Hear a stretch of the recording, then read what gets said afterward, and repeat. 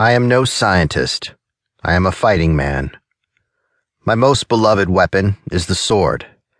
And during a long life, I have seen no reason to alter my theories as to its proper application to the many problems with which I have been faced. This is not true of the scientists. They are constantly abandoning one theory for another one. The law of gravitation is about the only theory that has held throughout my lifetime. And if the Earth should suddenly start rotating 17 times faster than it now does, even the law of gravitation would fail us, and we would all go sailing off into space. Theories come and theories go. Scientific theories. I recall that there was once a theory that time and space moved forward constantly in a straight line. There was also a theory that neither time nor space existed. It was all in your mind's eye. Then came the theory that time and space curved in upon themselves.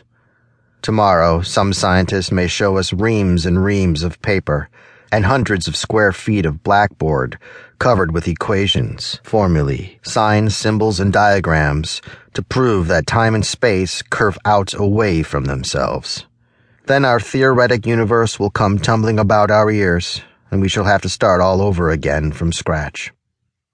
Like many fighting men, I am inclined to be credulous concerning matters outside my vocation. Or at least I used to be.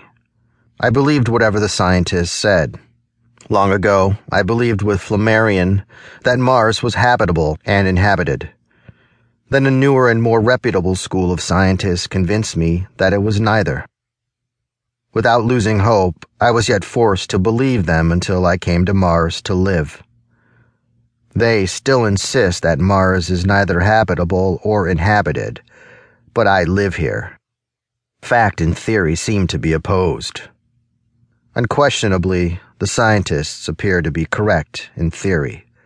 Equally incontrovertible is it that I am correct in fact. In the adventure that I'm about to narrate, fact and theory will again cross swords. I hate to do this to my long-suffering scientific friends, but if they would only consult me first rather than dogmatically postulating theories which do not meet with popular acclaim, they would save themselves much embarrassment.